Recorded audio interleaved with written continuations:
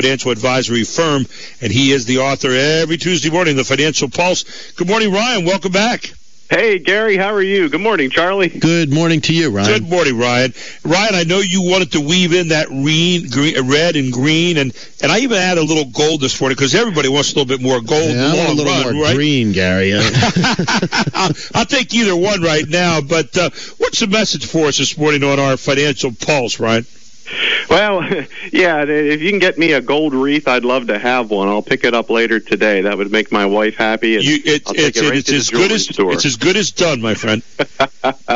Well, the message today is a continuation of our discussion from last week a little bit, just about red and green as far as red flags and green flags. When it comes to the process of choosing either a new financial advisor or considering a switch to a different financial advisory firm. And this time of year tends to be one where people start to evaluate certain relationships.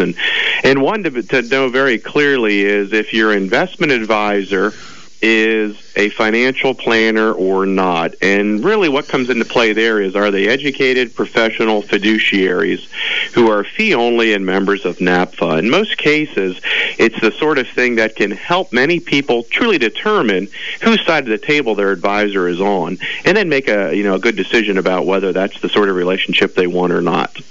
Charlie? Well, that's great advice, and I assume that the real value to a firm like yours is that you're fee paid.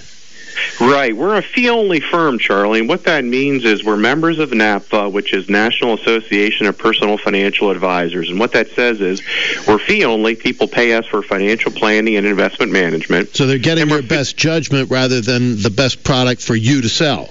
Right. We don't sell any products. Everyone comes to the table here, and it's a level playing field. We're on the same side of the table as fiduciaries, and we're all salaried, too, which is a significant difference from the way typically an investment advisor, financial planner is compensated. And one of the things I like about that, too, Ryan, when we talk about green flags there, is the versatility that involves. Because, it seems to me, and we've talked about this before, that every investor out there has different needs, different wants, or different times in their lives. And they're saying, okay, maybe I'm not driving the Cadillac right now, or maybe I'd like to drive the Cadillac right now. You have the ability to go out and find them the best deal that's going to fit their needs and all the other components that come into that particular point in their lives. Yeah, that's a great point, Gary. The biggest thing that should drive investment needs is cash flow situations in retirement and projection planning. If you don't know what your required rate of return is, you really don't know how to invest funds for anyone.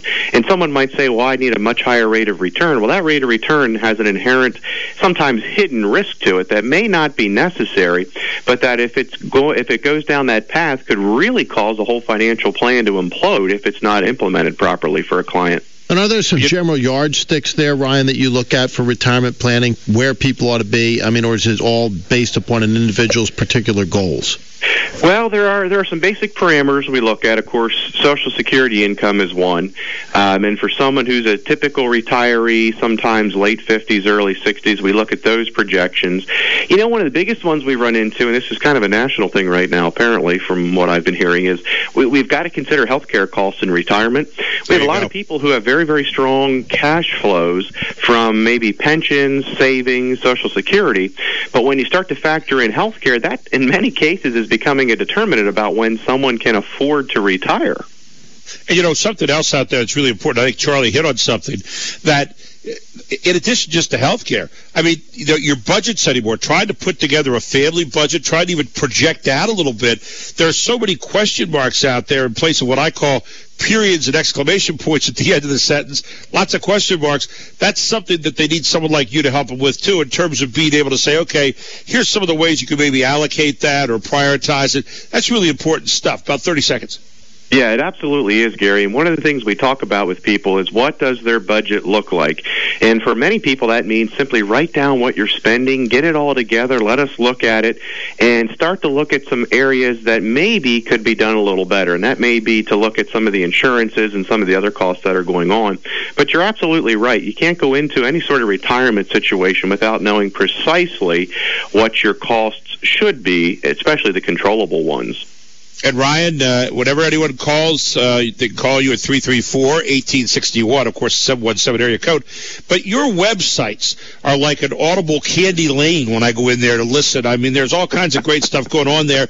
Information laden. Where could they go to get some more information if they just don't want to wait around until Tuesday and maybe even contact you for some business? An audible candy lane. That's pretty good. I didn't mean to interrupt, but I had to repeat that one, Gary. That was good. This is a segment to remember. www.ryanfox.info. They can go on there and see an awful lot about our firm, not just me, because we have a team approach where we have 10 individuals who are all educated professionals who we work together to help people. And the intro meetings are always complimentary. Folks are welcome to call with any questions, Gary. Thank you both for the time today. And a lot of them are doing it. Ryan, thank you so much for joining us today. Always a pleasure having you aboard. And I'll get started on that wreath this afternoon, okay? I appreciate it. Let me know when I can get it.